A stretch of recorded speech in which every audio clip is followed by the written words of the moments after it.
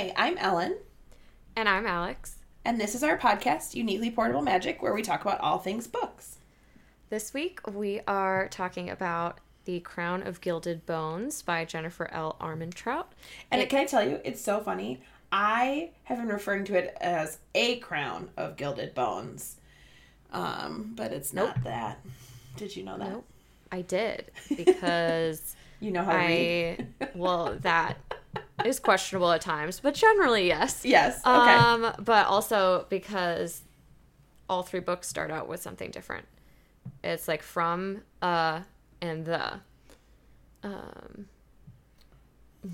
Yes, so it is part. Look at you, you're so fancy. 3 of Blood and Ash, just the Blood and Ash series? It's the Blood and Ash series. Yeah. Because they say a Blood and Ash novel.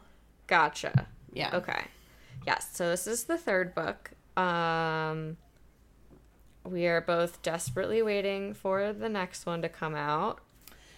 But also, apparently, there's like a prequel one coming out much sooner than the fourth one, and I'm both excited and sad. Yes, exactly. Like, how dare you expect me to want to read the prequel when I need to know what's happening next?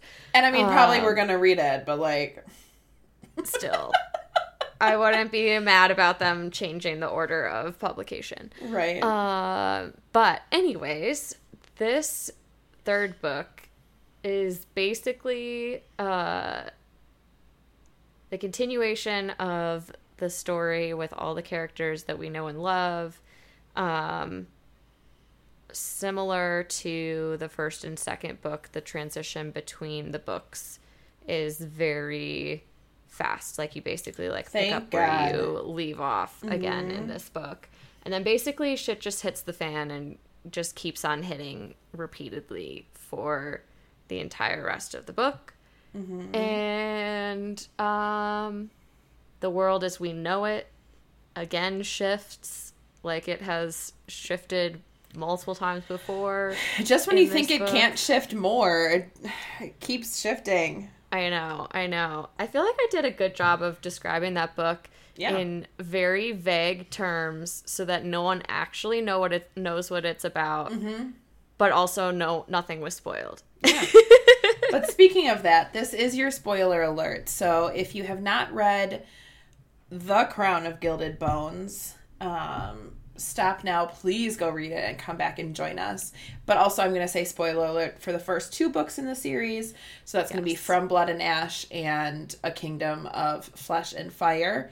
We won't be talking about those super in depth, but I think inevitably, I mean, they'll be spoiled. So if you haven't read any of them, please go read them and come back and join us. And if you don't care about spoilers, then you're weird, but you're welcome to stay. We accept everyone here. We just judge you a little bit. Maybe a smidgen. Oh my gosh. Okay, Ellen. Yes.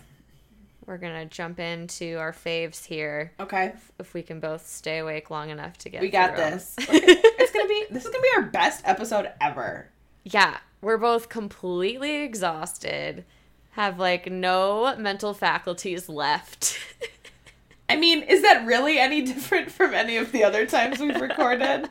I mean, come on. Yeah, that's a fair assessment. Yeah. All right. So. Anywho, I'm assuming you did not just have one favorite character. I made myself pick one, but then I have 2 second favorites that are basically my favorite. Okay, so you didn't actually make yourself pick one. No, I did. Poppy was my favorite. Okay.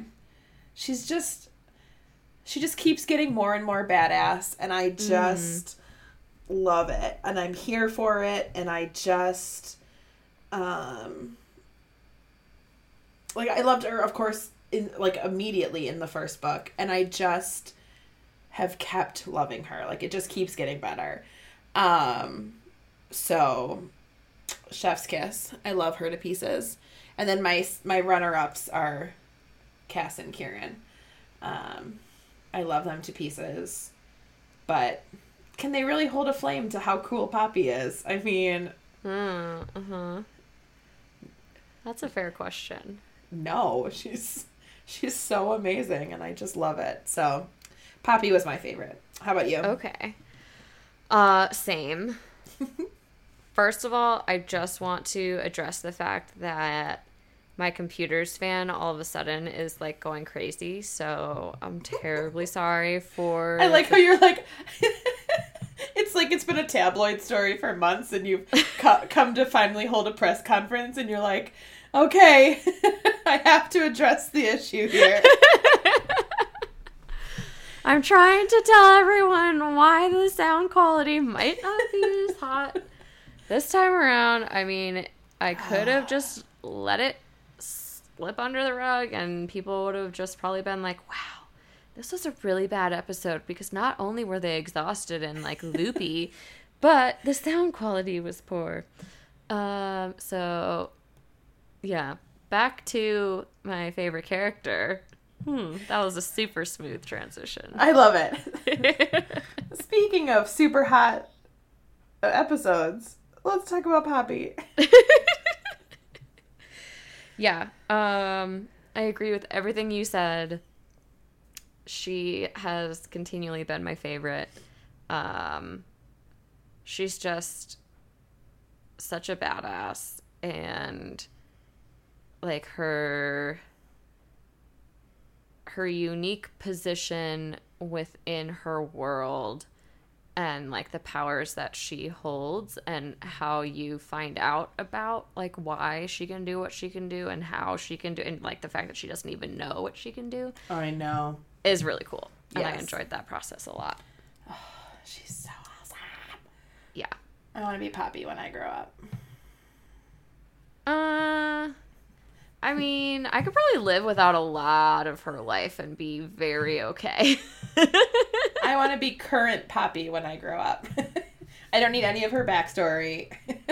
I mean, are you talking about like at the very end of this book? Because I wouldn't want to be in that position. I don't know. Just stop. You're reading too much into it. I just want to be Poppy when I grow up. Ugh. Okay. Her life is very hard, though. Stop asking me so many questions! Okay, then I will just disregard what you said and ask you another one.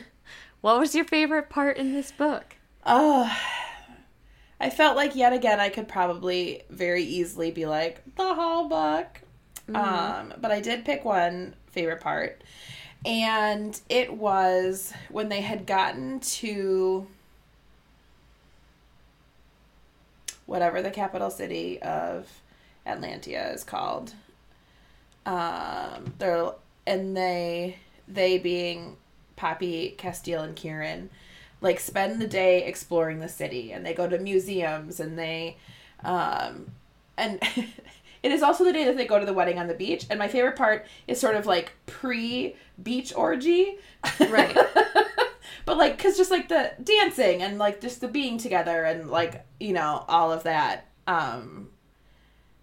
was just, I just loved, because they'd already been through so much in these books, I just loved them being able to just do normal things, you know? So, and just, you know, not be in constant danger of dying. Yeah, this totally makes sense to me that that's your favorite part, because that is a thing that you definitely search for. Yes. And I would read a whole book treasure. of them doing, of them doing nothing important. Yes. I might be the only one, but I would love it. I'd love the shit out of that book. And I'd be like, and then they went grocery shopping, and I'd be like, what did they get? Like, not that they would probably do their own grocery shopping because they're, you know, royalty, but like, you know, I feel like they'd be that royalty that's like relatable, and they do their own grocery shopping, you know? I don't know if I could see that, but I'm down. Okay, Poppy for sure would do her own grocery shopping. I don't know that Castile would do his own grocery shopping. I think I could see Kieran doing his own grocery shopping. Because he's not like royal, you know, like he's, like I could see him for sure doing his own grocery shopping. Okay, so now that we've talked about... Glad that we're discussing fictional characters possibilities of going grocery shopping. Let's go through the whole list. No, just kidding. Oh my gosh. Oh, okay. Speaking of grocery shopping, what was your favorite part? Did you like my real? Yeah, right? Yeah. Uh-huh. That's me. Oh my gosh. So I'm going to admit that I can't think of one. I know. Maybe it'll come to me later. You're fired. But I know. I'm really sorry that I'm letting the team down. That's but okay. My memory is terrible as it is, and after a full day, I just like... And it's been like a month, I think, since I read this book. And so much has happened since then. I think it's technically only been like 3 weeks, but, you know. 4... No, maybe you're right. It's been a while since we read the book. Yeah. It's true. So, you may have to remind me of some of the details as we talk about things. That's especially totally fine. Since I just stopped taking notes part way through the I love that. I couldn't put it so down. Much. I'll ask you again at the end of the book in case anything has come back. You mean at the end of the episode? What did I say? End of the book? Yeah. So I'm going to write you a book, and then at the end of that book, I'll ask you what your favorite part of this book was. That sounds like a plan. Great. Yeah. Oh, yes, I mean episode. This is going really well. Yep. We haven't even made it through our favorites. It's fine. Woohoo! It's fine. Just keep talking. Just keep talking. No one will know that you don't know what you're talking about. Oh my god. I feel like that's so true though in so many situations. However, this one I don't think it applies. We can go back to which characters we think would do their own grocery shopping. That sounds like a great idea. How about instead you tell me how many favorite quotes you had? I had 4. Me too. Twinsies.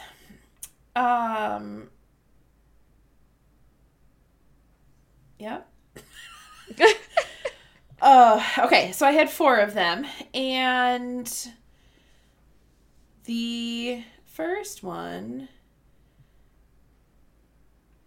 is before the orgy on the beach, but Castile and Poppy are sitting together watching them like dance and have just watched the wedding.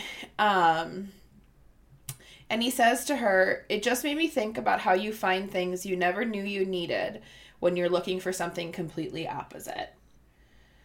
And I thought that was so true. You know, like and sometimes those are the best things. It's the things that pop up out of nowhere or seemingly out of nowhere when you thought, you know, if you thought that XYZ was what you were looking for, but it turns out that ABC was what you needed, and, you know, and there it was for you. Yeah. So that was, I like cut off the beginning of that and added on a little end. And then that was one of my favorite quotes. Well, we'll talk about that in a minute. Yeah. Well, I mean, it's basically the same. Well, fine. Thing. So what was yours? You find things you never knew you needed when you're looking for something completely opposite or not looking at all. Yeah, I mean, I always got so pissed when people would say that to me, like, you're gonna find whatever when you least expect it, so, like, stop, like, trying so hard. Stop, you know, like, stressing about this, whatever. I'm like, you know what? This is not a helpful saying because I'm stressing about it right now, and you are just like, yeah, I've had that said to me so many times. But now I can appreciate it as I've had experiences that actually make that less of a saying and more of an actuality. Yeah, exactly. Yeah. Okay. Yeah. So as someone who has said that to you in the past, I'm like, oh, okay. My best friend hates me. No, I don't. That seems like a logical next step from what you just said, right? For sure. Yeah. I mean, and also now, it's not like when you placate me, it's not as bad anymore because when you say that, because I now, you know, like understand it more personally. Yeah. Okay. So feel free to use that around me anytime you please. That's all I'm going to say to you from now on. Perfect. Yeah. That's gonna make the rest of this podcast very boring. And very difficult to understand. It'll basically be a one-sided conversation. I'll do it like I am Groot, right? Because it means different things based on the inflection. Right. Yeah. Right. And I won't be able to interpret any of it. No, you'll just have to figure it out. Oh, goodness. Okay. Okay. So then my next one is Poppy talking to Eloana in the garden. And Eloana has sort of asked her how she could have forgiven Castiel for kidnapping her. And Poppy says, I think too much value is given to forgiveness when it's easier to forgive but far harder to forget. That understanding and acceptance is far more important than forgiving someone. I understand why he lied. That doesn't mean I agree with it or that it's okay, but I have accepted it and I've moved on. And I thought that was so, like, first of all, wise beyond her years, right? She's like 19. And I'm like, damn, girl. Right?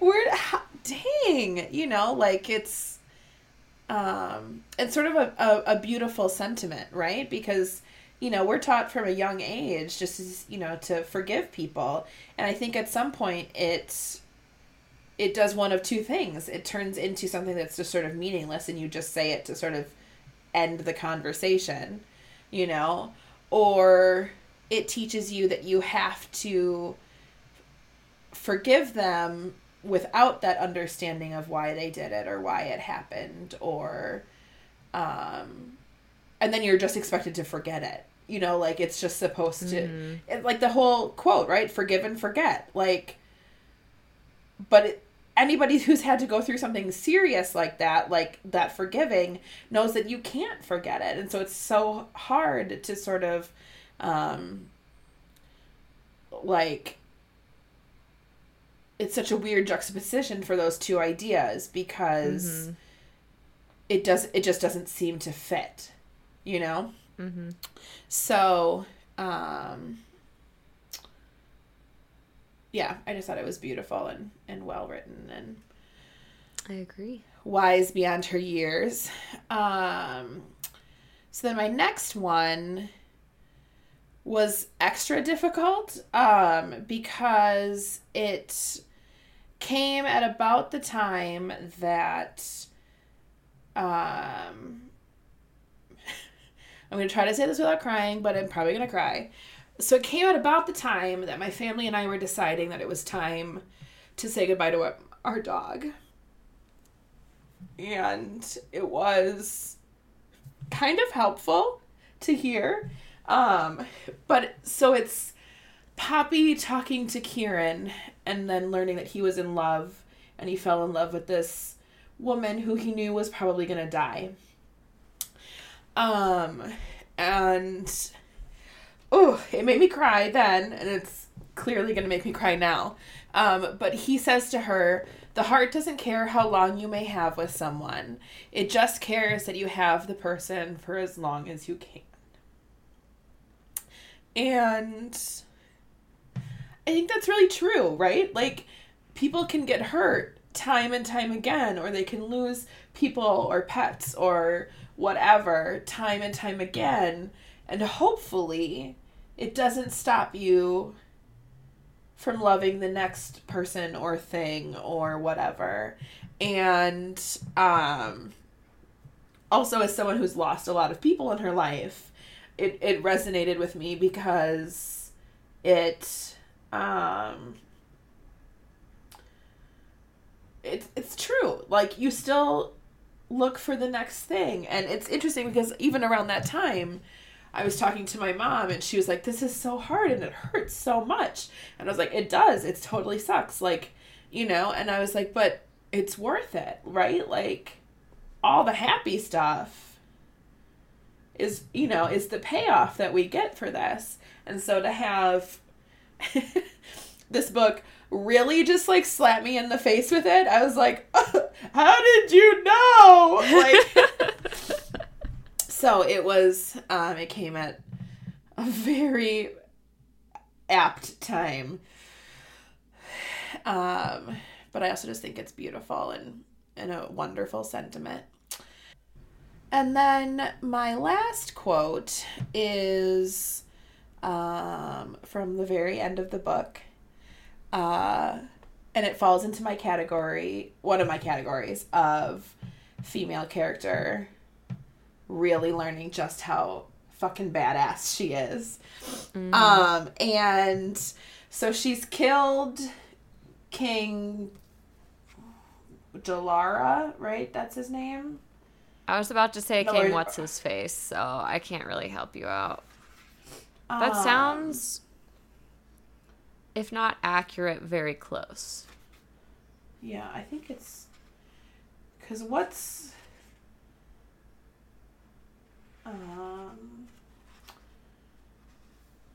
Jalara. Yes. Yep. Haha! I'm so smart! Nice. Okay. So she has killed King Jalara, and they've killed all the other, like, messengers except for one. And she looks at him, and she's like, you're my messenger. You're going back, and you're going to tell her. And then here's my quote. And it says... Make sure she knows that I am the chosen, the one who is blessed, and I carry the blood of the king of the gods in me. I am the Liesa to the Wolven, the second daughter, the true heir, owed the crowns of Atlantia and Solis. I am the queen of flesh and fire, and the gods' guards ride with me. Tell the Blood Queen to prepare for war. And I was like,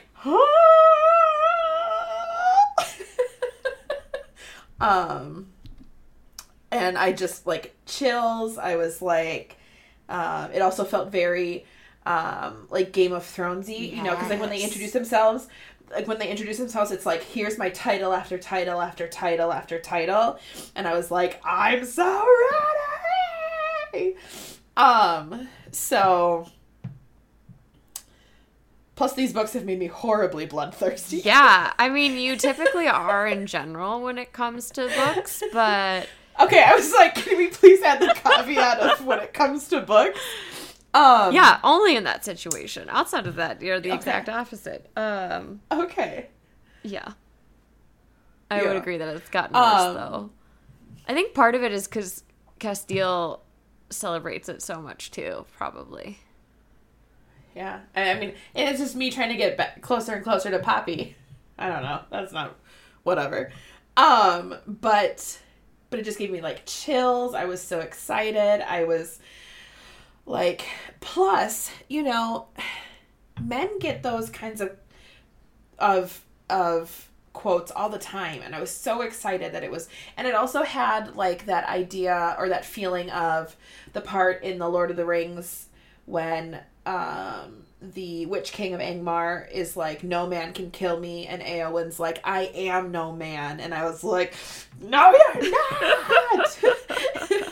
You know, like, it just, like, it had that same feeling, right? Like, she was there, she didn't care who was getting killed, the love of her life is captured, she just found out that her dad, she had seen, like, it was, oh my god, there's so much that happens in this goddamn book. Like, it's not even funny.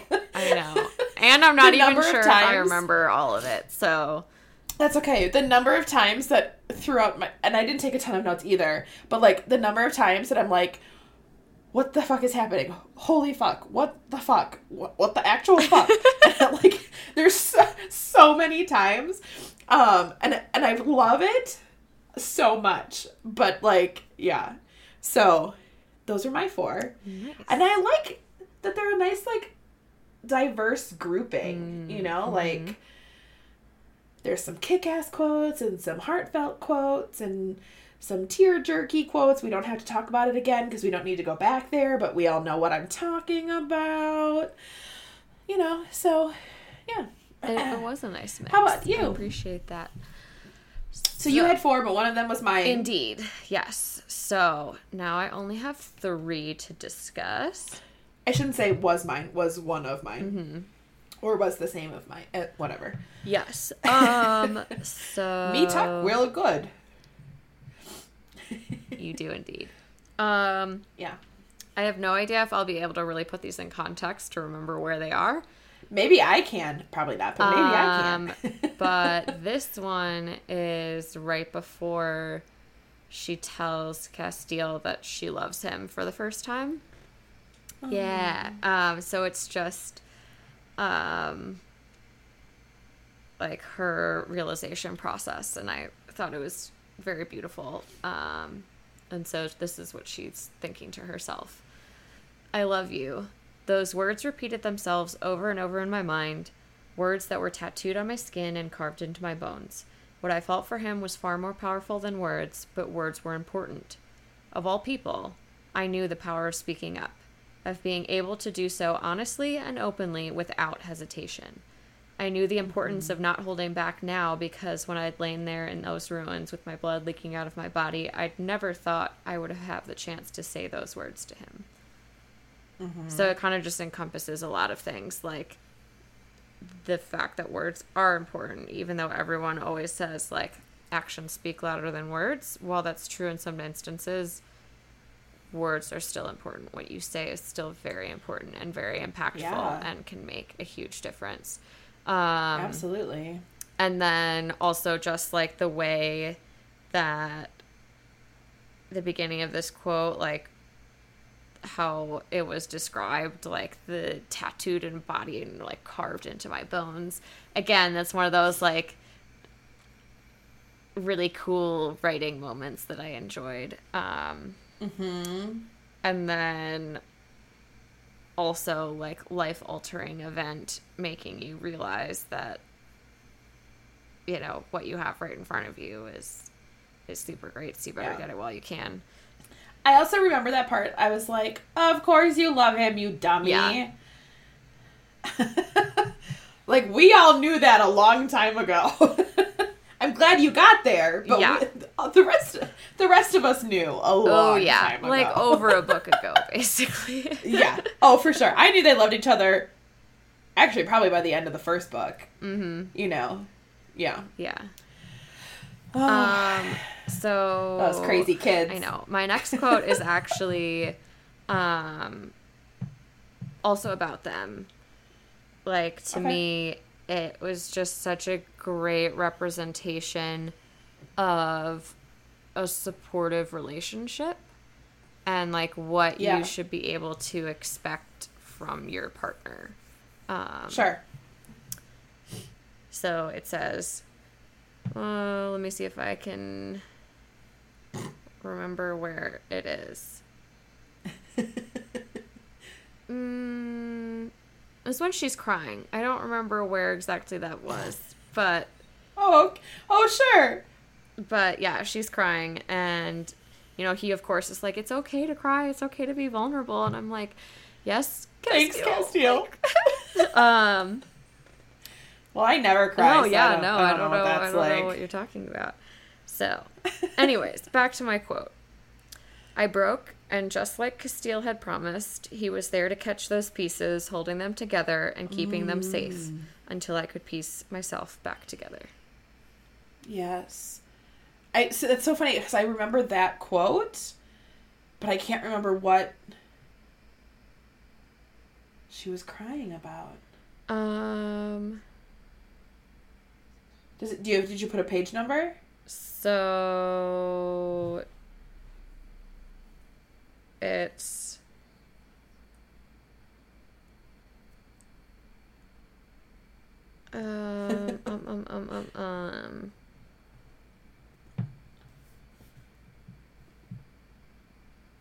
yeah, this is not helping. It's page 434 of my version, so I don't know how helpful that is because I have 1,423 pages, so... What the frick? Yeah, because... You have Yeah, it's 1,423. Oh, you write it on your phone. Yeah, so it's the pages. Okay. So. I was like, I was like, what kind of version? Do you have like 2 words on a page? I was like, did you get the extra large font? And then I was trying to picture like how you would hold a book with 1,400 pages in it. And I was like, I think the longest book is War and Peace, right? And I've at least held it. Like, it's not that big. I was very, very confused, but I'm glad that we're on the same I did not realize that now. is the longest book. I think I could be very wrong. I think for a while it was War and Peace. Oh. Okay. That's cool. That's a good trivia fact to know if it's correct. I'm looking it up. Okay. Well, while you look it up, I will talk about my next favorite quote. And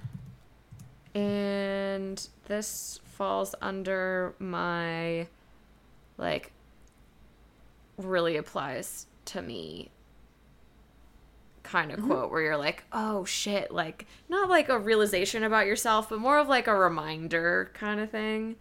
And again, can't tell you where it is, who says what, but I will just read it. So it's not even the list of the top 10 longest books. So I don't know where I heard that. Okay, so forget that I said anything about a fun trivia fact because it's incorrect. I mean, it's still a fun trivia fact. It's just not a correct one. Oh my goodness. Okay, goodness. So here's my other favorite quote. Yes. That kind of fear keeps you brave and honest. But couldn't that kind of fear make you indecisive too? Stop you before you even traveled down a road? The fear of failing was powerful, just as fear of the unknown and our uncharted destinies was.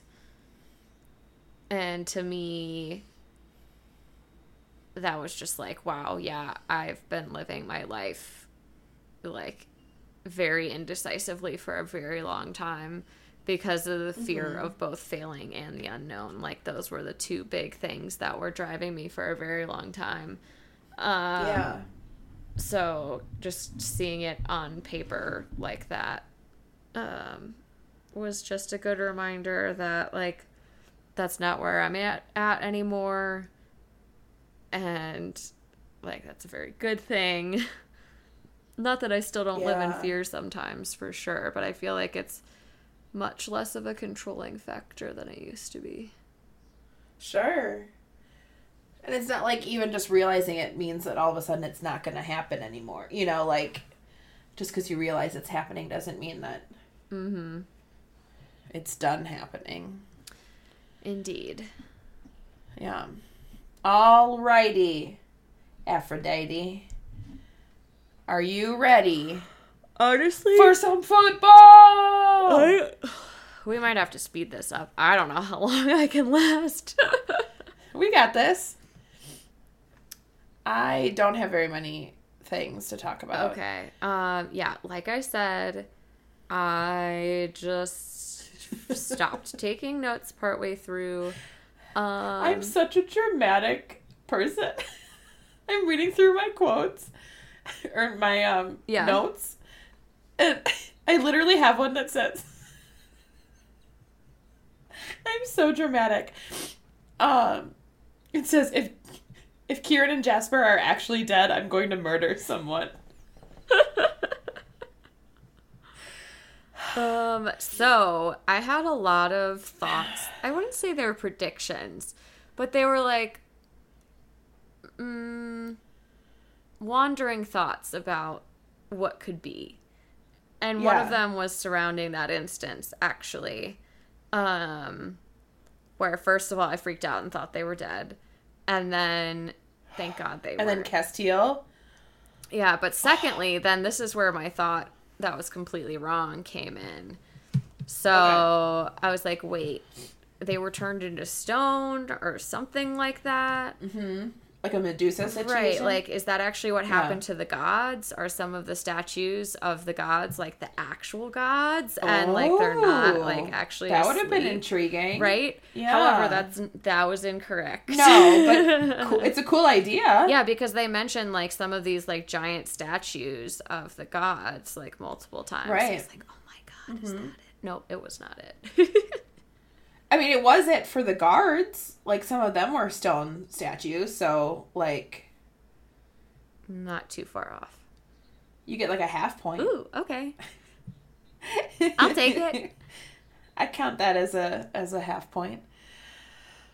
So my first note literally says, what the actual fuck is going on? She's descended from a deity, and then I wrote Nyktos. And then it seemed like I was right, and I was so happy. And then we find out that all of a sudden, out of the fucking nowhere... No, I'm mixing myself up. So, yes, she's a descendant from Nyktos. But we keep getting told time and time again, Malak is her grandfather or father. Malak's her father. Malak's her father. And then all of a sudden they're like, oh, actually it was his twin brother. And I'm like, nobody thought to motherfucking mention that he had a twin brother before this part? Like, when they're going through the city and Kieran's telling her this story and he's like, if you see the wolf next to Nyktos, it's this, and if it's behind Nyktos, it represents this, and Malak did this, and blah, blah, blah. Like, nobody thought to mention, and, like, Nyktos had 2 sons. Like, and so I had this moment when we find out, and I was like, twins? And it made me think of... Do you remember there was an episode of SNL that Taylor Lautner was on way back when, like, Twilight was really popular? Okay. And one of the skits was Kristen Wiig pretending to be an aunt, and they were going to do a surprise baby, like, announcement at Thanksgiving. And the whole shtick is, like, she does this over and over again in different ones, but she can't handle surprises, and she gets, like, ridiculously excited, right? And so in this thing, and they're like, we're going to tell them that we're having babies, and then they're like, but guess what? There's something more, and you guys don't even know this yet, but it's going to be twins. And she's like, twins? And then she goes, I'm so freaking excited. And then but the way I said it in my head reminded me of her in that skit when she's like, twins. Okay, wait. Am I not remembering correctly? Because I recalled that there were twins, but I thought it was odd that they were mentioned, but nothing really came of that, right? Because she has Malak's and Ithbeth's, however you pronounce her name's, child, right? No, because remember, it turns out that I was calling her Icebeth, but Isbeth would probably make more sense. It turns out that she couldn't find Malak, remember? And so remember the guy that they saw that was that was the cave lion or whatever? Yeah. And then it turned into a human? Right. That's his twin brother. And so she was able to capture his twin brother, and I'm pretty sure raped him, and got pregnant, and that's her father. Wait, how did I miss all of this? For some reason, I thought the lion or cat, whatever, was Malak. No, it tells him later because something happens closer to the end. I think she's talking to one of the Dragon guards, and they're like, no, what his consort, Nyktos' consort, wants is her son back. And she's like, I don't know if I can give her back Malak. And he's like, that's not who I'm talking about. I'm talking about your father. How did I miss all of this? Holy smokes. What? Did you finish reading the book? I did, but I must have read a very different book than you. Now I'm like, Okay, so is Malik still under the Blood Forest then? Malik is still where Eloana put him. Oh. And Ileana never found him, but she did find whatever twin brother's name is.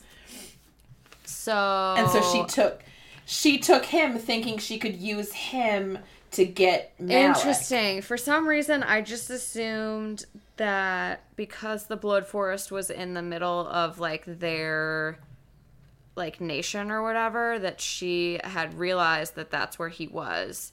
And so she, like, raised him from there or whatever. And I made a lot of assumptions that were very incorrect and somehow missed extremely vital information that was provided in multiple instances.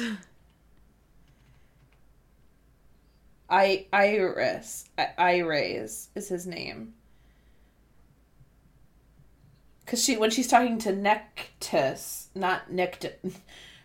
Everybody's name's way too close, just as a quick side note. But Nectus is, like, the leader of the Dragons. Which also, I do have a note here, and it literally is like, Dragons make everything better! Oh, here, yeah. So it's on page, well, that's not going to be helpful on yours. But so it's, Poppy and Kieran are talking to Nectus. And, because she's gone, like, she went back, right? Remember she and Kieran go back to the after they take Castile, she returns to Atlantia, and then she and Kieran go back to wherever Nyktos is sleeping. I can't remember what it's called. Why do I not recall that part at all? Did you finish this book? So then I don't even freaking know now. And she's like, she goes because she realizes that that she can command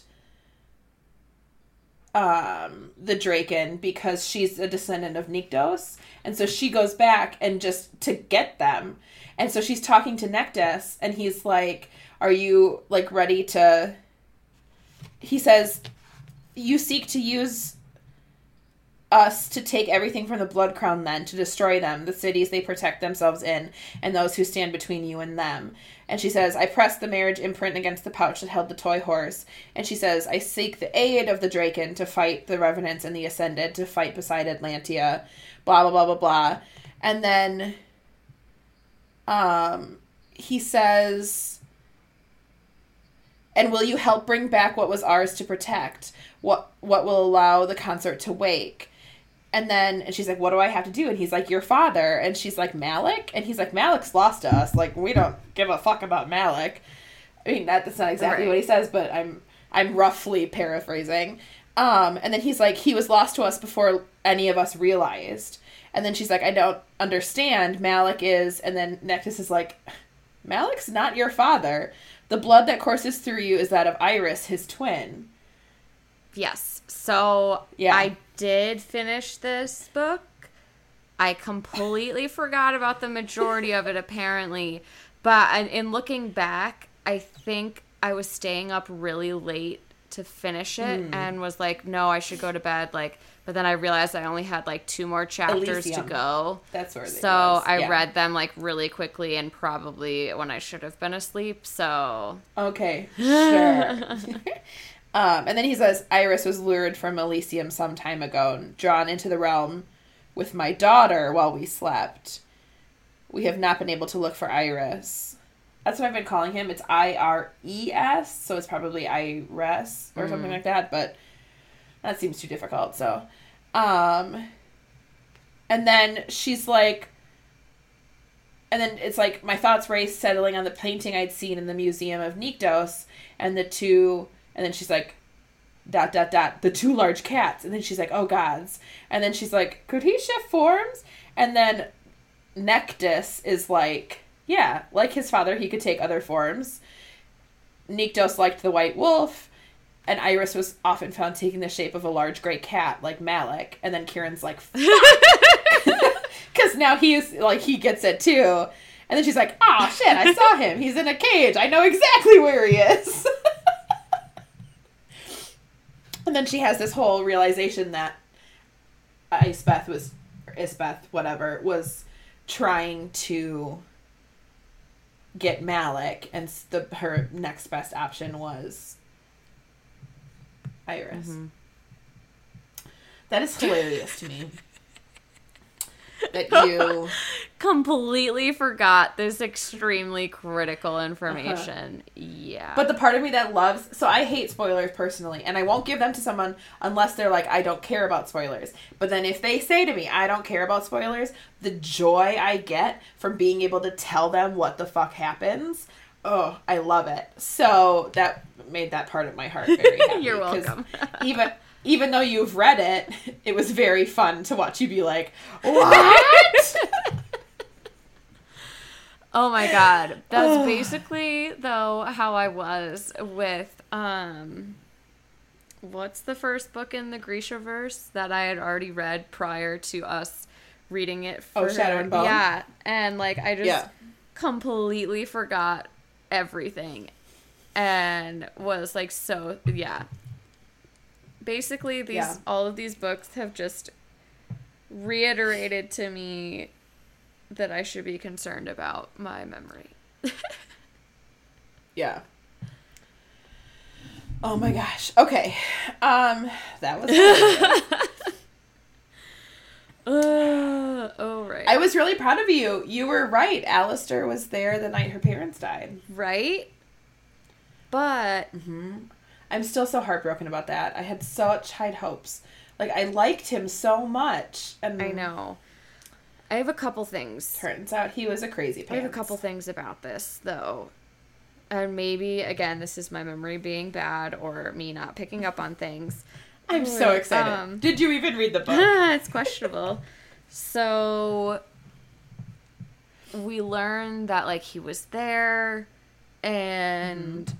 There were also Craven there, but then there was this other man, or seemingly some, I don't know if he was human or not, but it was some guy with a hood, and her mother recognized him, I think, right? Yeah, the one that was dressed like the Dark One. Right. We don't know who that is still, do we? We don't know who that is. I need to know!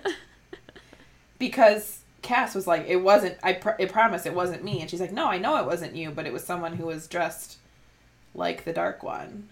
Mm-hmm. So it makes me wonder if there was, like, someone like, is it like a Dread Pirate Roberts situation? Mm-hmm. Like, is like Castile just the 8th person to be called the Dark One?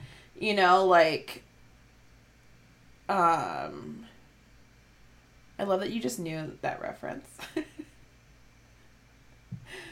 It makes me so happy. Yeah. It's only the best movie in the whole world, so. But also, this was another instance where I was completely wrong. What did you think? So, I thought that Alistair might have been in love with Castile's mom, and that was...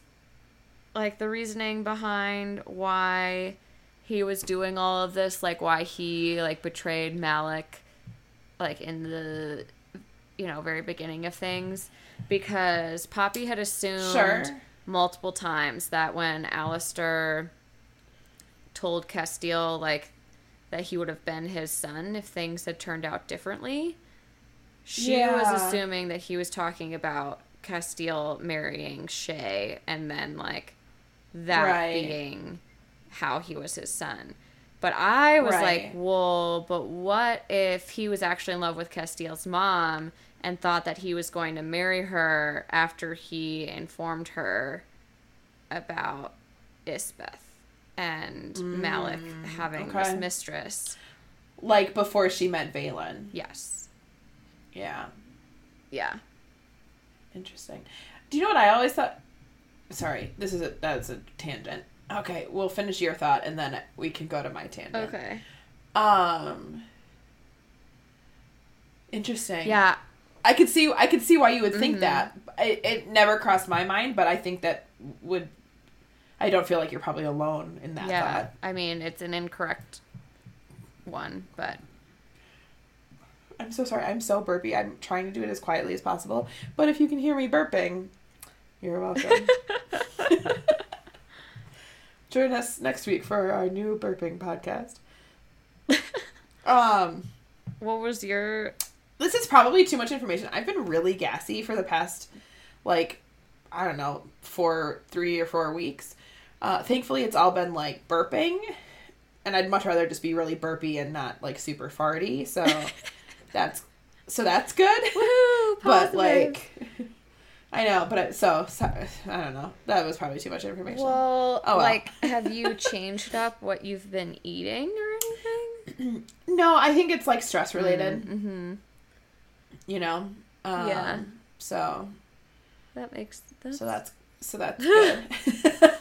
Okay, so my tangent was, so we already talked about how similar the names are, right? Like Nyktos, Nektis, like too close together. But the thing that has always been really weird to me throughout all of these books is so that we knew that Malik was Eloana's, first of all, Eloana, Ileana, too close together. Like, and now especially now that we know that Ileana is Isbeth. And I had that inkling at some point during one of the books. I don't remember which one, and I don't remember where. And then I was like, I wonder if she's like Isbeth. And I was like, no, because she's at the time we thought she was ascended, right? So I was like, no, she's ascended. But I was like, but maybe like she's a descendant of her, or like, you know, like whatever. But, so I talked myself out of it, but I did have a moment where I thought that. And now that I know that she picked her name, and now I'm even more creeped out by how similar it is to Eloana, because she crazy, right? Yeah. Like, she full on crazy. So, like, I totally can see her being like, I'm going to pick a name so close to hers. It's going to be Eloana, right? So now I'm even more, like, weirded out. Oh my gosh. Like, and I can totally see her doing something like Absolutely. that. And then, but I always thought it was really weird that Eloana would name her first son something so similar to her first husband's name. It made me question whether he wasn't Malik's son. I had that brief thought too, but then I think there was too much time between when she was no longer sleeping with Malik and when she gave birth to Malik. Mm-hmm. But I don't know for sure, because yet again, you know, if you revisit our ACOTAR episodes, I did not think it was only 2 years that all of that shit happened. So like, my time frame is not good. So maybe, you know, that'll be a big reveal later. Yeah. Can we talk about Malik, because oh my god, I just like, I'm so confused. Like, I know. Is he like playing a long game?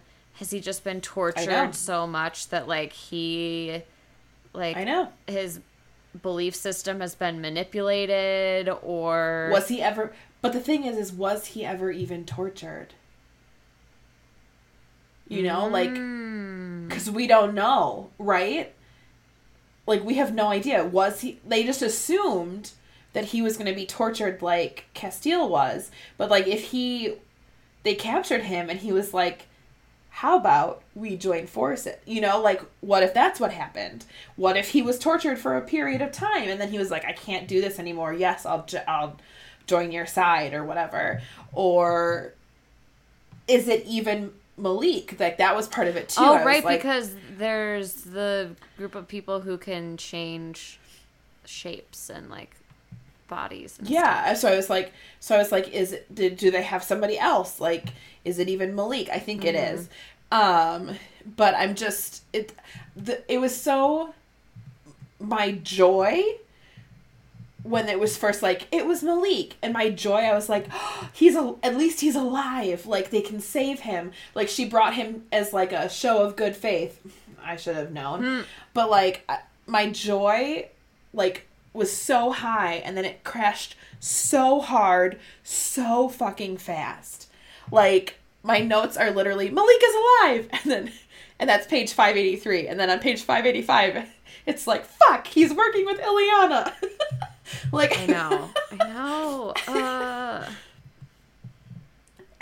But then also you find out that, so he has at least been working with Illyana for 19 years or some period of time within that 19 years, because Poppy was supposed to, that was Illyana's whole plan, was that Poppy was going to marry Malik, right? So he's like... Well, he could have been tortured and held against his will and forced to marry her. True, but like... I don't know. It's so hard to know, you know? Like, it's just... Mm-hmm. But isn't that a crazy... That was a crazy reveal, too, that... Oh, yeah, that she was supposed to marry... Yeah. Mm-hmm. Mm-hmm. Yep. Yeah. Ugh. I just... So much happening. Mm-hmm. Yeah. Okay, so, speaking of so much happening, let's go back to the beginning of the book, right? Yeah. So, the book starts where the last one left off. She's surrounded by all these people. Like, what's gonna happen? All of a sudden, she, like, calls all the Wolven to her, and then, like, gets them to start listening to her, right? So, like, not only does she subconsciously call them, but then, like, she, like, subconsciously gets them to, like, lay down, like, stop moving. And I'm like, girl, your powers are getting stronger. I said it just like that. I even have a note. So my notes go, I read you the first one already. What the actual fuck's going on? She's decided from a deity. And then it goes, she controls all the Wolven? ? And then my third note is, this all better be explained later. Yeah. Because especially the beginning of this book, I felt was just like so many things were happening, like one right after the other. And I had the hardest time keeping up. And we're not getting all of the information, right? So, like, I was just like, what is happening? And then Kieran and Jasper apparently die. And then I was like, you know, I had my very dramatic, I'm going to murder someone. And then my next note is, in all capital letters, what the fuck is happening? Castile cannot be dead. And then afterwards, like, we find out that he's alive. And then my next note is, what the actual fuck? Beckett is Jansen? Jansen is Beckett? Like, and so it's like my first, like, 7 notes. Just like, what the fuck? Are all, like, I don't know what's happening. I don't get it. I'm so confused. Am I even reading the right book? Yeah. So much. So fast. So intense. It was so, I don't want to say overwhelming. That's not the right word. It was a little overwhelming. I mean, I kept reading. Like, I didn't put it down. But, like, it was emotionally overwhelming. Mm-hmm. Yeah.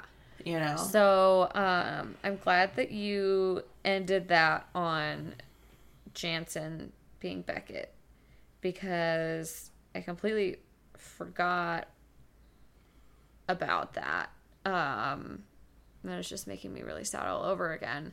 But I did have a note about Jansen that I just, like, have this feeling that we're missing a really critical piece of information about him. Like, the fact that we still don't know, like, who his or what his true form is. Like, when... Or was, because he's dead. Right. But even so, like, I feel like us not knowing that, there's something more there. And I don't know if that's accurate or not. Because, again, as we've seen a lot of those moments that I've had in this book, like, I think this is why this is happening. Have been very incorrect. But this was another one of those instances. Yeah. Ooh, I didn't think that at all, but now I'm like, oh, what if there is something? I know, right? Yeah, I find it interesting, and I don't really know that I can attribute this to anything. But I felt like the first 2 books, like I was doing a pretty good job of like picking up on what Jennifer L. Armentrout was putting down and like figuring out like where she was leading us in certain instances. Right. And then here, I'm just like completely off in all of my like possible directions that I've gone in so far. Yeah. I know. And that's kind of what I love about this is like, because like you feel like maybe she's leading you down this road or this road or this road or none of those roads or, oh, hey, this road over here or like. Mm-hmm. Yeah. So I have this note here and it just says, what are the logistics of punching into somebody's body? And so this is where she's being rescued from the dissenters, and like Kieran shows up first, or I think actually Valen shows up first, and then she sees Kieran, and then all of a sudden Castile is there, right? And she's like watching him fight, okay, right? And then he says something.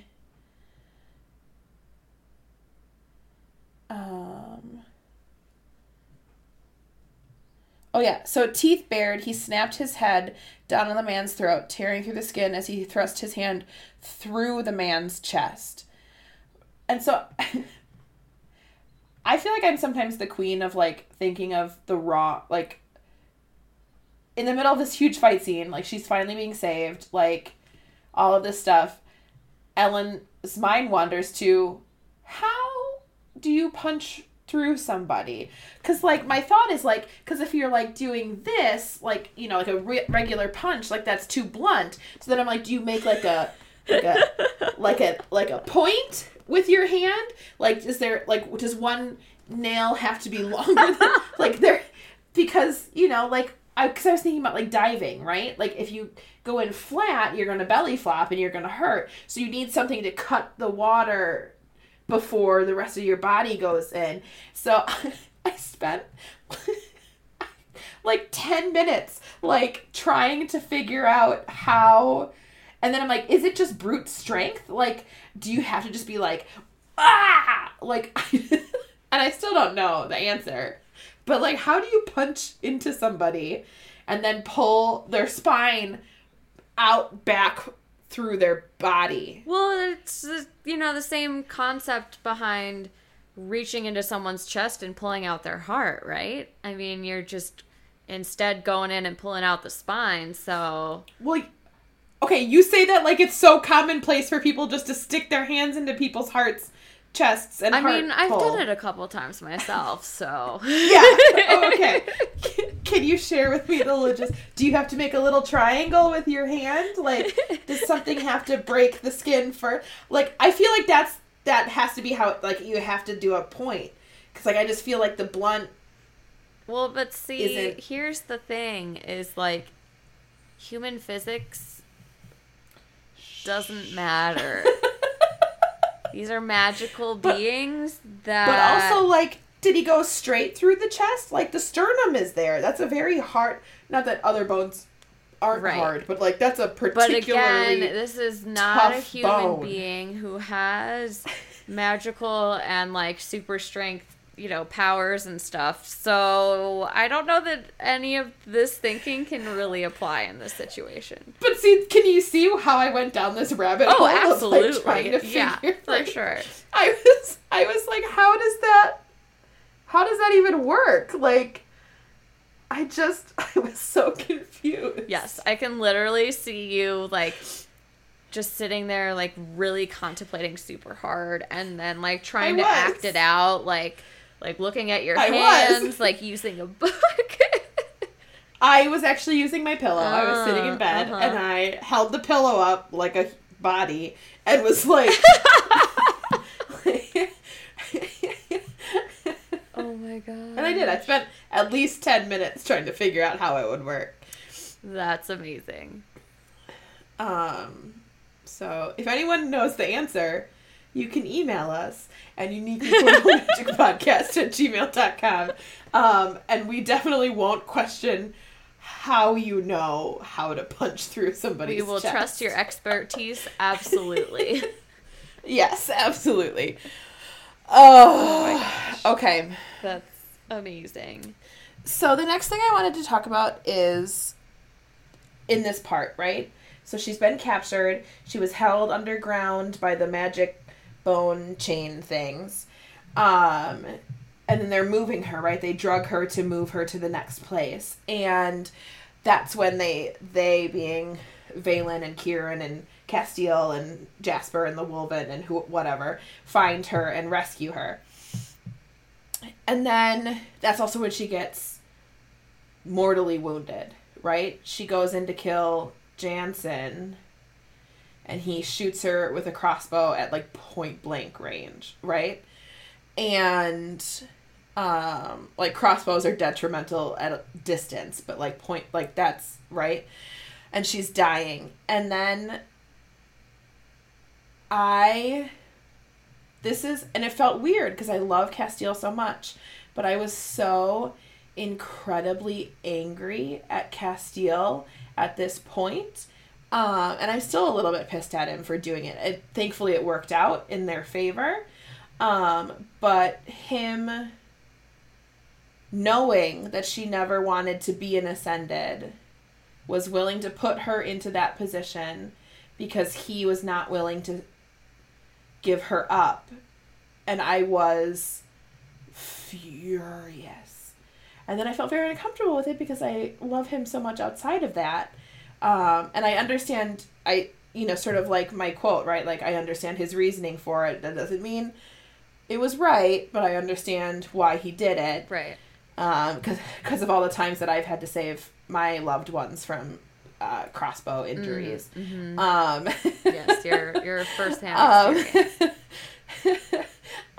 So I get it, but and then I also felt like it was such a, and of course that's the point, right? He's so irrational and in pain, and the love of his life is dying in front of him, that he's not acting like himself. He's reckless, but it seemed so at odds with the part of him that we know and love, where he's so like willing to let her do what she needs to do and giving her space and being supportive and all of that stuff. And I didn't like that one bit.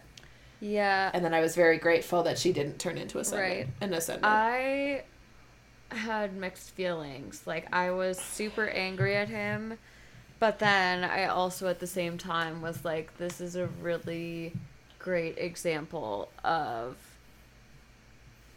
just like, you're gonna do whatever you can to have your loved one in whatever way you can have them, right? Like, yeah. It's, one of the reasons that like people won't pull the plug, or Mm-hmm. there are so many other instances that you can look towards in real life where you're like, yeah, would I have been able to make the same decision? Like, would I have been able to do the right thing, or would I have been too selfish? And Yeah.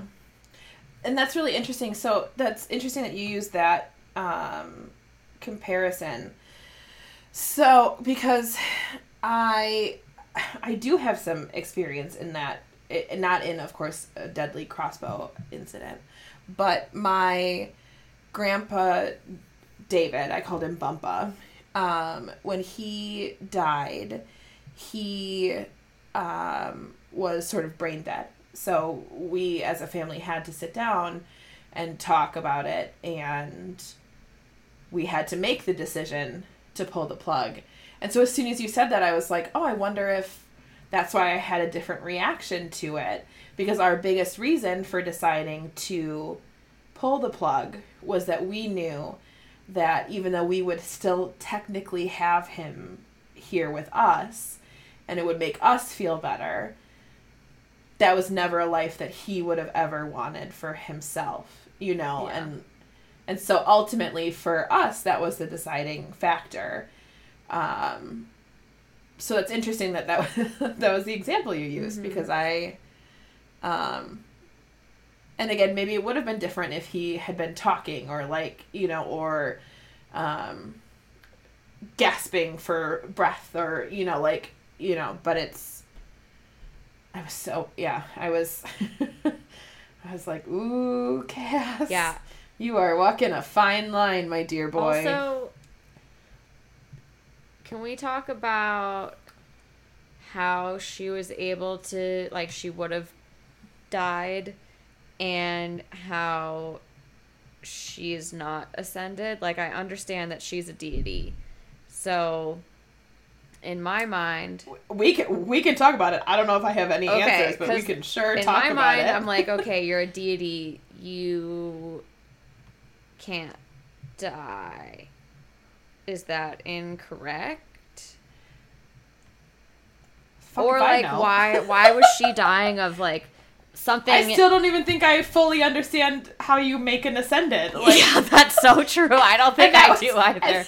And that was, like, 2 books ago, so I don't... Because, like, I really... Like, I understand that she didn't become an ascended because she's a deity, but I also don't understand... Like, maybe it had to be unlocked? How... I don't know.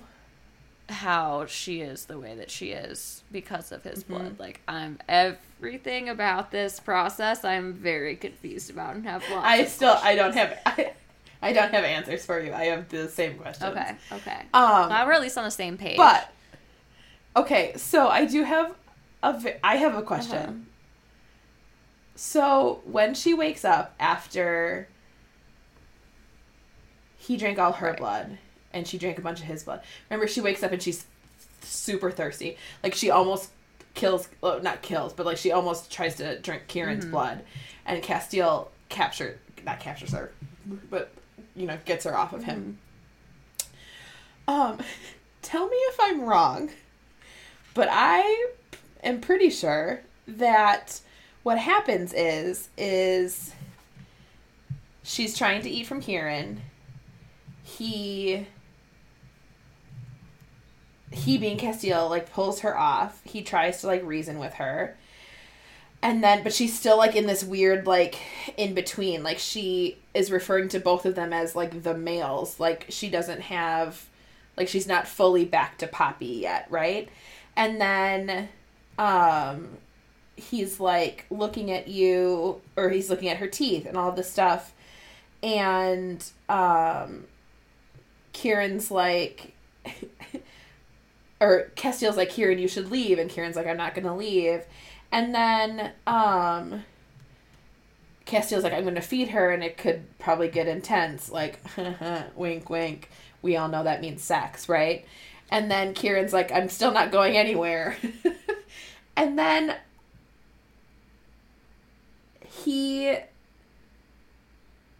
Castile starts feeding her. But Kieran is holding her back. And while she's feeding, I do believe... I think they have sex twice during this time period, right? I think they had sex while Kieran was holding her. Because they have sex while they're on, like, the floor. And it doesn't say anything about Kieran no longer holding her. And then they have sex again after Kieran leaves, like, on the bed. And I was like, I'm sorry. I'm like... I don't remember this, so I'm going to say that either we're attributing it to my terrible memory in general, or you interpreted the situation incorrectly, because I don't think that would have happened. Well, you don't think that would have happened? What happened in the second book when he was drinking from her? They had a whole, like, pre-sex issue, and Kieran was pinned to the wall behind her. Like, this is true. This is true. He's already been not in the middle, but he's already been around for some... This is true. Pretty intense stuff. Yeah. Like... Because then they're talking about, like, she's drinking, and then she's like, my skin tingled, I whimpered, and I was pressing against the hardness straining through his thin pants, and then Castile's like, whatever you want, I'll give it to you, and then she's like, I wanted him, and then she's like, she pushed him on his back, she climbed on top of him, like, blah, blah, blah. Like, we don't have to go into too much. But then Kieran says, she's taking too much. You've got to stop her. Like, he's still right there. And then they, like, and then they fuck each other. Not Kieran, her and Castile. But I'm pretty sure if he's not holding on to her, he's real close to this situation. All right. And I'm like, oh, okay. I answered my own question. What? They got really close, apparently. No. Wait.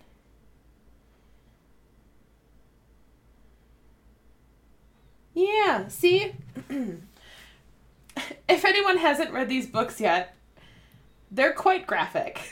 I'm going to just read this part here because everybody else has already read this. So, she's taking too much, the other man said, Kieran. His voice closer, you've got to stop her. Even in my lust-addled mind, even as tension coiled tighter and tighter inside me, I knew the one who moved under me and in me wouldn't stop me. He'd let me take it all. He'd let me drain him dry. He'd do that because he ... For fuck's sake, the Wolven snarled. A heartbeat later, I felt his arm clap down on my waist as his fingers pressed into the skin under my jaw. He pulled my head back, but I didn't fight him because the male's blood was everything to me. The one under me sat up, curling an arm around my hips just below the other's arm. Oh, yep, you're right. A sharp swirl of tingles rushed through me. He reached around the Wolven's grip, fisting my hair as he pressed his forehead to mine, and under me he moved his magnificent body at a furious rhythm. And I'm like,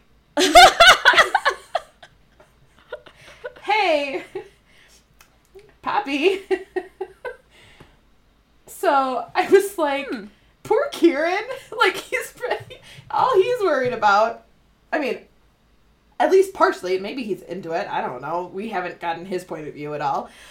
But, like, mostly, it does appear that mostly he just doesn't want his one friend to kill his other friend. Yeah, right? And now all of a sudden he's, like, holding her back. And in my head, I can hear him, he's like, oh my god, can you guys stop for just, like, 1 minute? Like, can I get out of the room first? Like, but I was like, oh, Kieran, like... Oh my gosh. Yeah. But also, I know I said this in the last book, but, like, I feel like a threesome is even more inevitable after this book. Like, it's just been leading up to it. I think so. Like, because they keep talking about the joining in this one. Like, not as much as they did in the second one, but they still talk about it. Especially now that her lifespan is so much longer than Castile's. Like, that seems sort of inevitable. But also, like, there were so many moments where it was, like, Kieran touched my cheek. And, like, and in the moment, it wasn't, like, sexual, but they're, like, becoming more and more familiar with each other. Okay. And then there's a moment when they're watching the orgy on the beach, and she sees not whoever's with Kieran giving him a blowjob when she watches that whole situation, like a creepy voyeur. Or a non-consensual voyeur. I shouldn't say creepy. If that's what you like to do, great, whatever. But she didn't ask him if she can watch, right? That's what I meant. But then she also sees someplace else a woman who is getting double teamed. And then she's like, Castile, have you ever done that? And he's like, yeah, of course I've done that. And so in my head, I'm like, who is he close enough with that he would probably do that? And I'm like, Kieran, right? Like, that seemed like, it's not like he's doing that with his brother, you know, like, right? Like, and that's the only other person that I would have thought he would have felt that comfortable with. And so, like, I felt like that, and I'm like, I'm here for it. Like, if everyone's consenting, great. Like, so, am I alone in that? Do I feel like that's... Do you feel like that's inevitable? No, I don't think it's inevitable. I do still think it's possible, though. Mm-hmm. Like, I think there's definitely been enough, like, groundwork laid for it not to be a huge surprise if it did happen. But at this point, like, she isn't human anymore. So, like, the need for the joining isn't as great. And I think it's even great. I feel like it's even greater now, though. Because she can live for thousands and thousands of years. And, like, she's not going to let Cass just die, you know? Mm. Well, but they're just going to outlive all their friends and family. But they wouldn't outlive Kieran. Oh, right. And they're, and if, because he would be living just as long as the two of them. Also, that also sounds terrible, though. I mean, of course, right. But, like, then they can do the sleepy thing or what, you know, like, there's options, I think. But, like, I don't know. It just seems like it's inevitable. Especially in this part. So after she's back to herself, she's talking to them, and she's like, are you upset that I accidentally broke this bond between the two of you? Right? And Kieran's like, no, like, because I still am going to protect him and all of this stuff. And he's like, and we just made room for you. And I was like, yeah, you dirty did. Mind. Dirty eyebrow wiggle. Oh my gosh. Yeah, I'll be interested to see what she does with that. What happened? Because me too. I feel like her books are becoming pretty popular and more like not mainstream, but yeah, more popular in the fantasy like realm. And I don't know that I've seen ones that are like that popular. Yeah. Include something like that in their storylines. So that'll be interesting to see what happens with that. Like, that's like the ultimate love triangle. Okay, so I have a quick question, not having to do with sex. Okay, cool. Then I will ask you a question after this that also has nothing to do with sex. Perfect. So,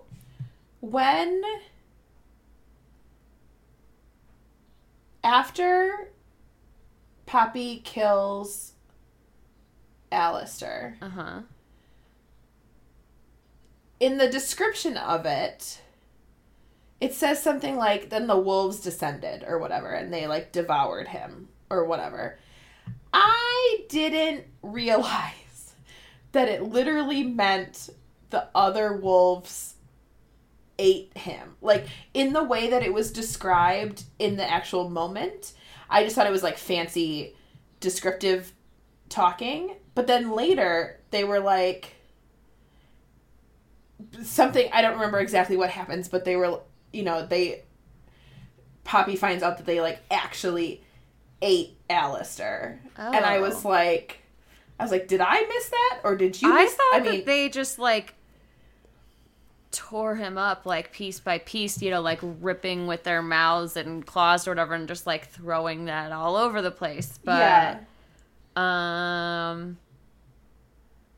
considering what we know about me, and especially with this book, it is definitely possible that is what actually happened, and I just didn't know it. Yeah, so it says, a heartbeat passed. Down below, near the dark sea, a long, keening howl answered. Farther out, there were another and another, blah, blah, blah, blah, blah. Like one of the relentless waves crashing against the rocks below, they came in flashes of fur and teeth, both large and small. They came and they devoured. And then later, or the next page, it says, she says thank you to him, to Castile. And then it says, I couldn't stop thinking about what they had done to Alistair and the others. The sounds of flesh tearing and bones cracking. Tonight would stay with me for a long, long time. And then it says, I wondered if such an act upset their digestion. And I'm like... Oh.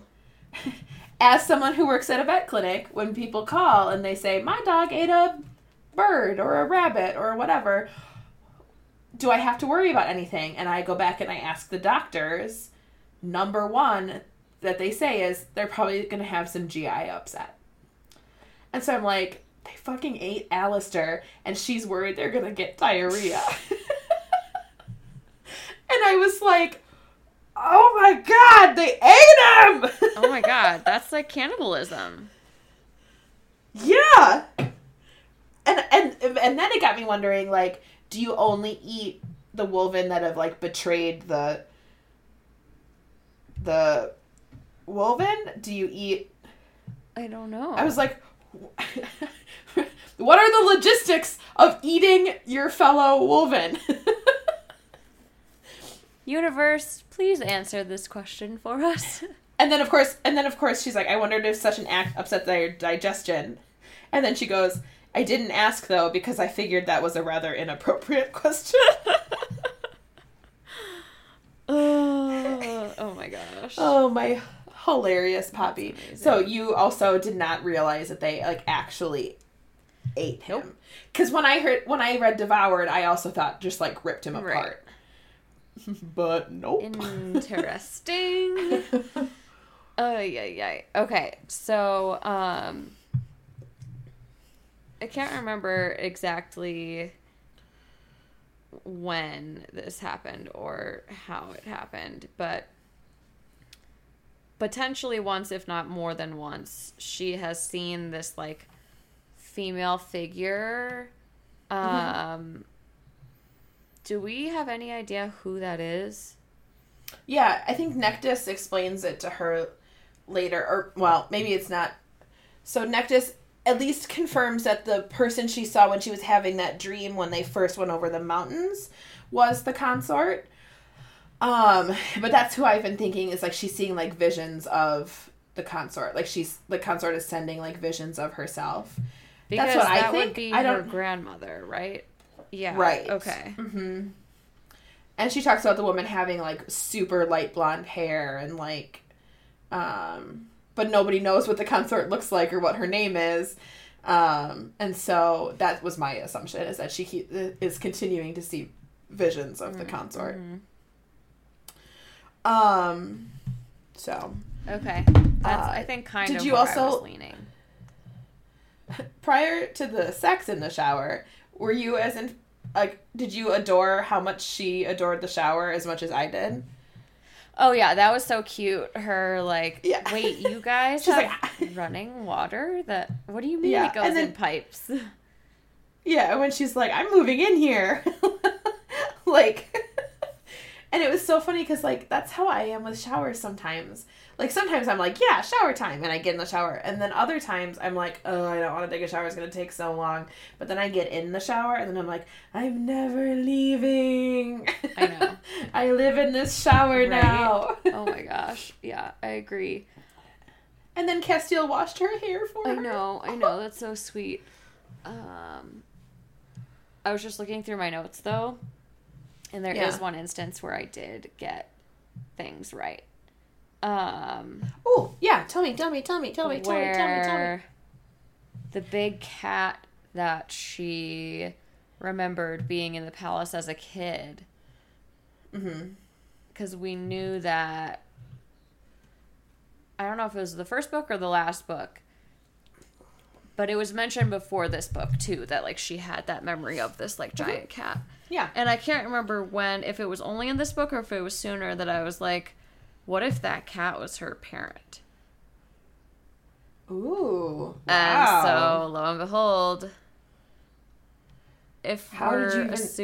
How did you even know that? How did you even have that feeling? I don't know. Okay, it was definitely in this book. And I think it was... Is it when they see it and she walks away from him? No, it was before that. Interesting. Yes, before that happened. So before you even knew that the cat was a shapeshifter. Right. I just kind of had that thought of, like, that seems weird that cat's there. Like, what if it's a shape-shifting, like, something? Yeah. I just thought that she had, like, preserved, like, the last of the interesting. cats or something. Yeah, no, I was like, there's there's something more to this here. So I was pretty proud of myself with that one. Okay. I'm very proud of you too, actually. Thank you. You're welcome. So,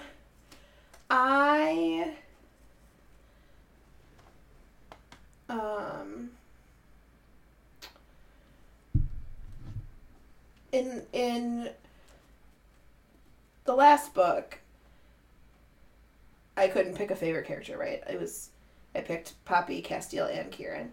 And in this one, I did pick one, but Castiel and Kieran were also close runner-ups. And what I realized that I love so much about all of these books is, like, the banter that they have with each other.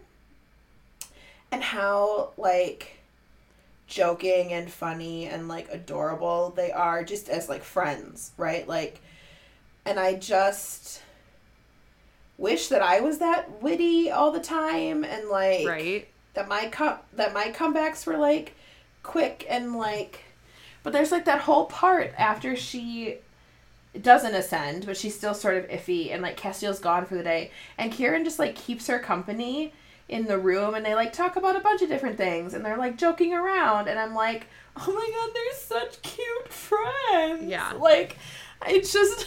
They really are. Before she has to kill and then it's during that time that those, I was calling them germs. What were you calling them? I don't even remember how they're spelled to even remember. It's Gyrms.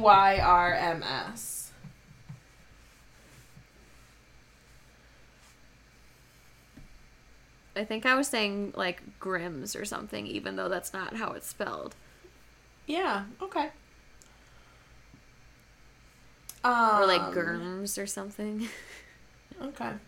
I was just saying germs, but I don't know that that's accurate.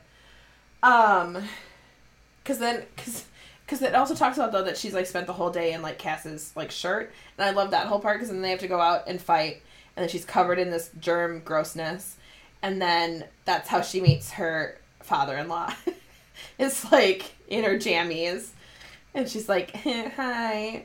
And then, like, she makes out with Castiel in front of him, too. Like, I have some very serious questions about how okay everyone is with some relatively deep levels of physical affection. Yeah. Like, I'm okay with some public displays of affection, but, like, intensely making out in front of your father seems like a little bit too far for me.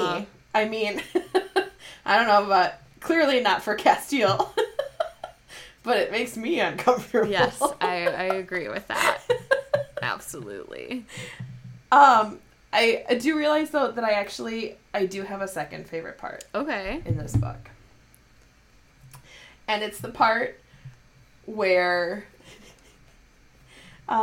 they're talking to, I think they're talking to Valen, Castiel's dad. Okay. No, they're talking to Jasper. And they're talking about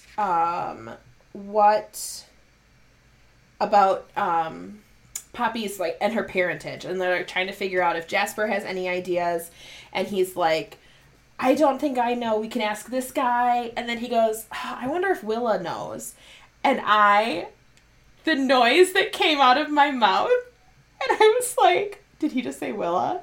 And then Castiel is like, wait a goddamn second. He's like, Wilhelmina? Who's Wilhelmina? And then, oh yeah, because he says Wilhelmina first, and then he calls her Willa.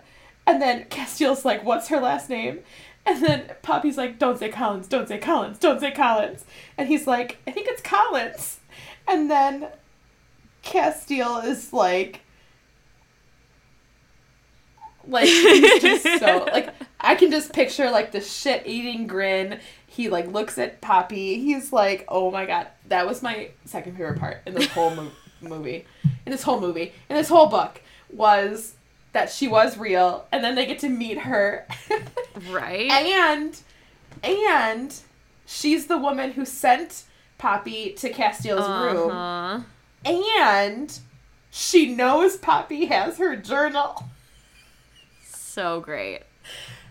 And I just, Yes, absolutely. Yeah. So do you have any other, like, big things you want to talk about? Because the rest of my stuff are just, like, cute little funny things. So I mostly just have one thing that I wanted to talk about. Yeah. Or I guess, I don't know that it needs to be, like, fully discussed, but I wanted to mention it. It was that in a lot of fantasy books, you know, like coming of age ones, you often get someone like coming into their own, coming into their power, and that includes a lot of training and learning, and that doesn't occur in this book. It's literally like she just thinks of something and then it happens. She's like, oh yeah, I want to stop these people and then I want them to burn to ash, but I don't want the grass around them to get dirty, so... And then it just, like, happens. And I'm like, excuse me. Like, this seems a little weird to me. Well, that's... I mean, it explains it in this book, right? It's like because it happens after she... quote-unquote, fights Isbeth, because she realizes that the magic is responding to Isbeth very differently than her magic is responding to her. And she's like, but I'm more powerful than Isbeth is. Like, I'm actually a deity. Like, I am... And so What's Isbeth, then? Well, remember, because, like, she was talking like she was a deity, but, like, we don't really fully know what she is, because, yes, Malik, like, tried to ascend her, but she, like, I don't know that it worked, or I don't remember that part quite as specifically, but, like, she's not an ascended, right, like and she's not... She previously had black eyes. So, right, so, like, she's not an ascended, and she's not... Yeah, what is she if she had black eyes? Exactly. And so, I don't know that we know that for sure, but she realizes that the magic that she's wielding is so much more effortless, and that's part of the reason that she gets caught and Castiel gives himself up, right? Is because her magic isn't responding. And so when she and Kieran travel back to Elysium, she has moments where she's, like, thinking to herself and, like, trying to work through it in her mind, like, what is she doing wrong? And then she basically has this moment where she's like, I'm not, like, letting my magic do what it is supposed to, like, I'm still building walls, basically, and I'm not letting it do what it's supposed to do, because I'm a freaking deity, and my magic will literally do whatever I ask it to do, right? And then apparently that means it literally will burn people and not the ground and all of that crazy shit. Yeah. Okay. So, yeah. Also, can I just say, when they were all out on the town and they all went out to dinner together and they were all talking about casseroles, I was like, are they in the Midwest? Right? Oh my god, I had that same exact thought. I was like, this feels very out of place, but I'm also really okay with the repping the Midwest vibes. Yeah. Now. I just loved it. Like, it was just, like, mixed in with all of that, like, just normal stuff, you know? Or, like, when she finally meets Kieran's mom, but she walks in and Kieran's, like, knitting, or, like, holding her yarn, and she's like, oh, I thought I was going to see you knitting, and he was like, no, of course not, but then his mom rats him out, and she's like, no, he's a great knitter, and I'm like, oh my god, Kieran can knit, like, that's so cute. I know. Ugh. But it's just... What I love, and I think this is a trend in fantasy books in general, especially, like, young adult, new adult, like, what I think they're cracking into, and I love it so much, is that they're making these over-the-top, otherworldly characters human. And they're making them something you can relate to. So, yeah, Kieran is this, like, werewolf, ridiculous fighter, but he knits, and he helps his mom, and he goes to visit his sister, and he, like, right? Or, like, Castiel is, like, ridiculous and otherworldly, and, oh my god, but, like, he, you know, likes to read dirty diaries, and, like, you know, or, like, Poppy is this insanely powerful deity, but showers still make her, like, lose her mind. Like, she's never, you know, like, and it's just... I love this trend, like, because I feel like, especially growing up, oftentimes when I would try to read more, like, quote-unquote epic fantasies, it would be so hard to get into it because I couldn't relate to any of these characters. Like, I love The Lord of the Rings, but the characters there's, like, the characters I want to be in The Lord of the Rings, like the elves, like, oh my god. But, like, I'm a hobbit. And why do I relate to the hobbits? Because they eat, and they're, like, and they eat all the time. And they love food, and they love just being together, and, like, they like the simple thing. Like, and they're the more human ones, right? Like, sometimes even more so than the humans in the Lord of the Rings, right? So I just love this trend that seems to be happening, and I hope that it continues because I think it just makes reading better when you can, like, really connect with the characters. Does that make any sense? Am I just rambling? No, you're not. Well, I mean, maybe a little, but it makes sense. Yes. Okay, Absolutely. that's good. I was super relieved. I was going to try to make that like a segue, but it didn't really work.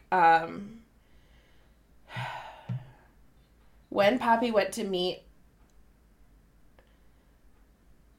Ian, I was so relieved that he was still in there.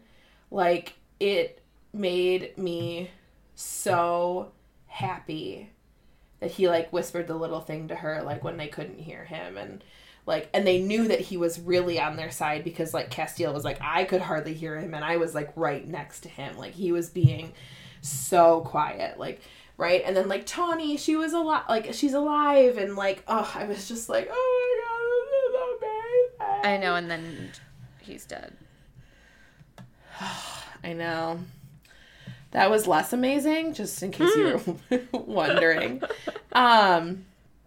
So can I tell you how insanely happy... So, right, they're talking about their birthdays at some point, and Poppy's like, I don't really know when mine is, but I picked April.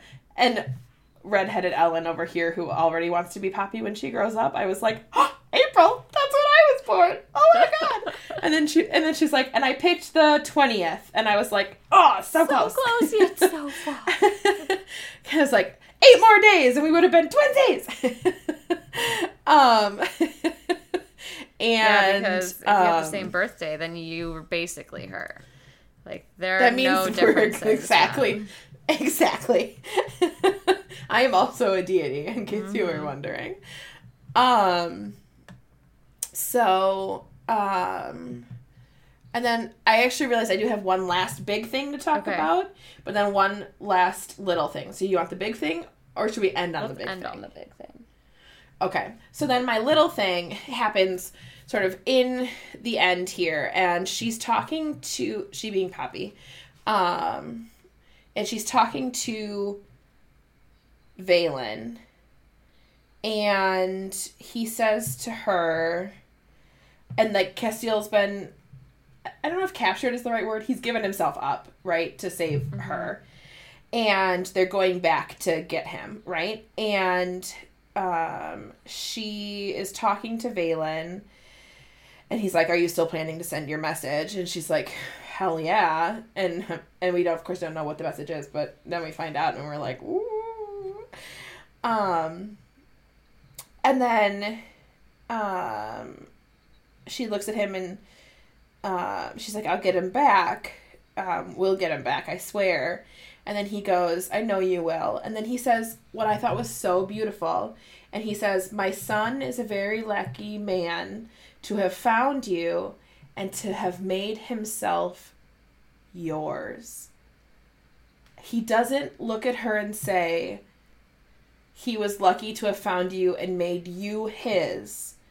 Like, and I was like, oh, if I already liked him. I like both of Castiel's parents. Except for the fact that they let them walk into...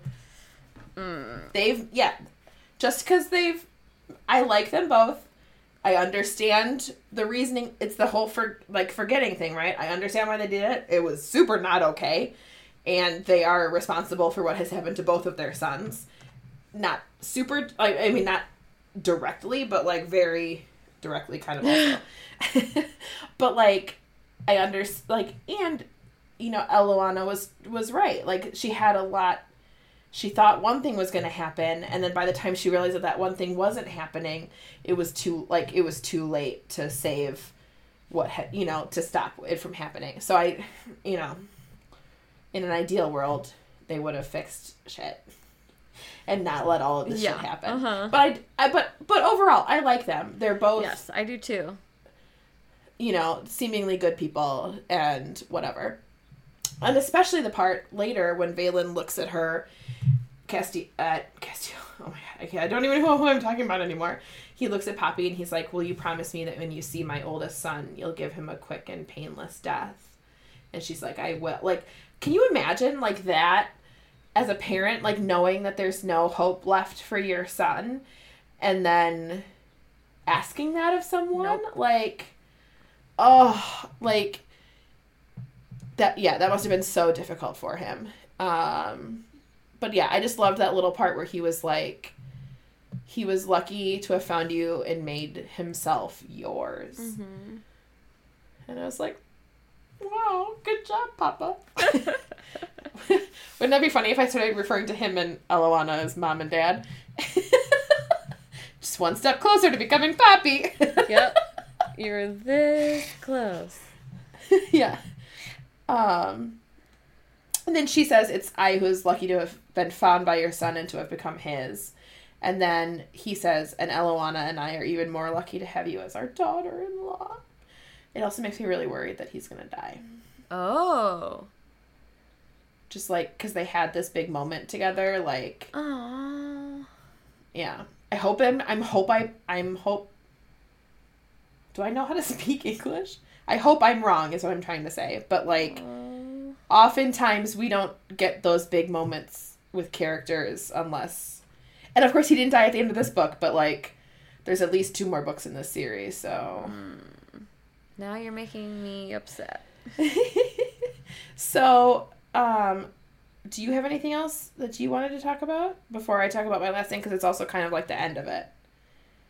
No, we can talk about your... Okay. Your stuff. So, my last part is sort of... that I wanted to talk about is sort of Castiel giving himself up, which totally makes sense for his character. And then her having to return home and be like, so because of what you two did, this is what's now happening, right? My brother's dead. Both of your sons are now in their possession. One of them does appear to be working with her. The other one, you might know him, my husband. He was tortured the last time he was in their control, so that's probably not great either.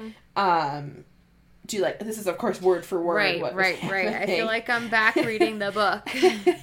I know. And then there's this moment though where she's like, I'm going back for him.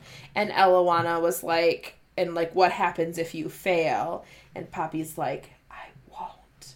And I'm like, yeah, you're so, oh no, you won't, girl. And then there's that amazing ending, right? She kills the King Jalara. She kills everybody else except for that one revenant. She's like, here's my message. And that's right. That was my last favorite quote. And then I had one thought right as that quote ended, which is the last paragraph of the book. And I was like, we all know that if Castiel had been there, he would be so turned on by Poppy right now.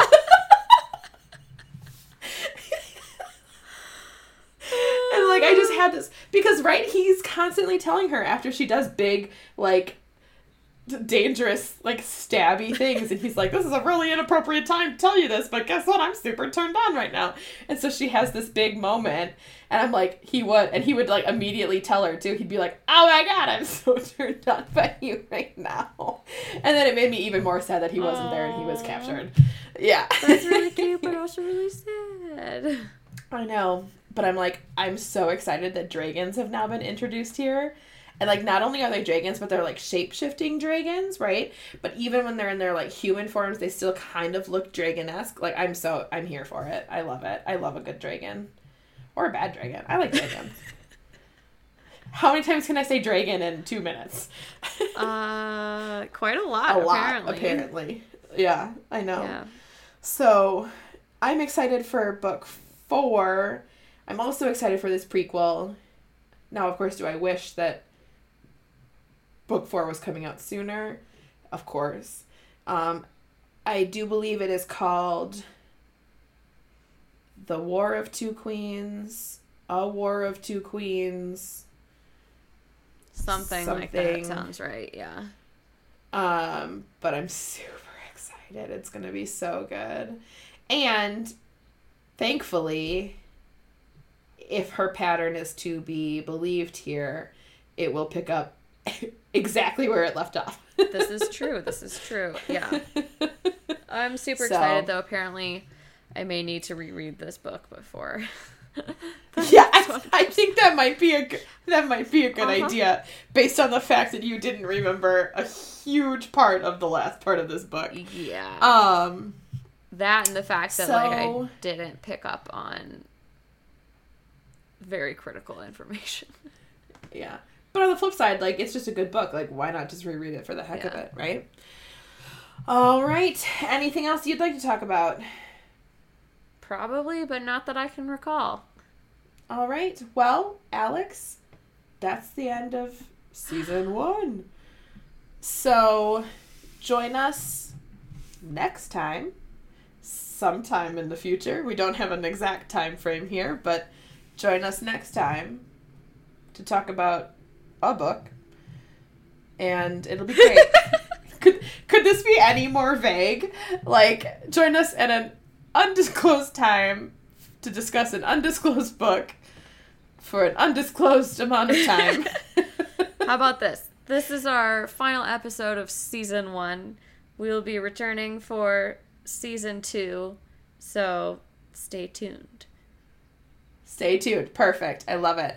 And then, as always, you can follow us on social media. We're on Twitter at UPMPodOfficial. We're on Instagram at Uniquely Portable Magic Podcast.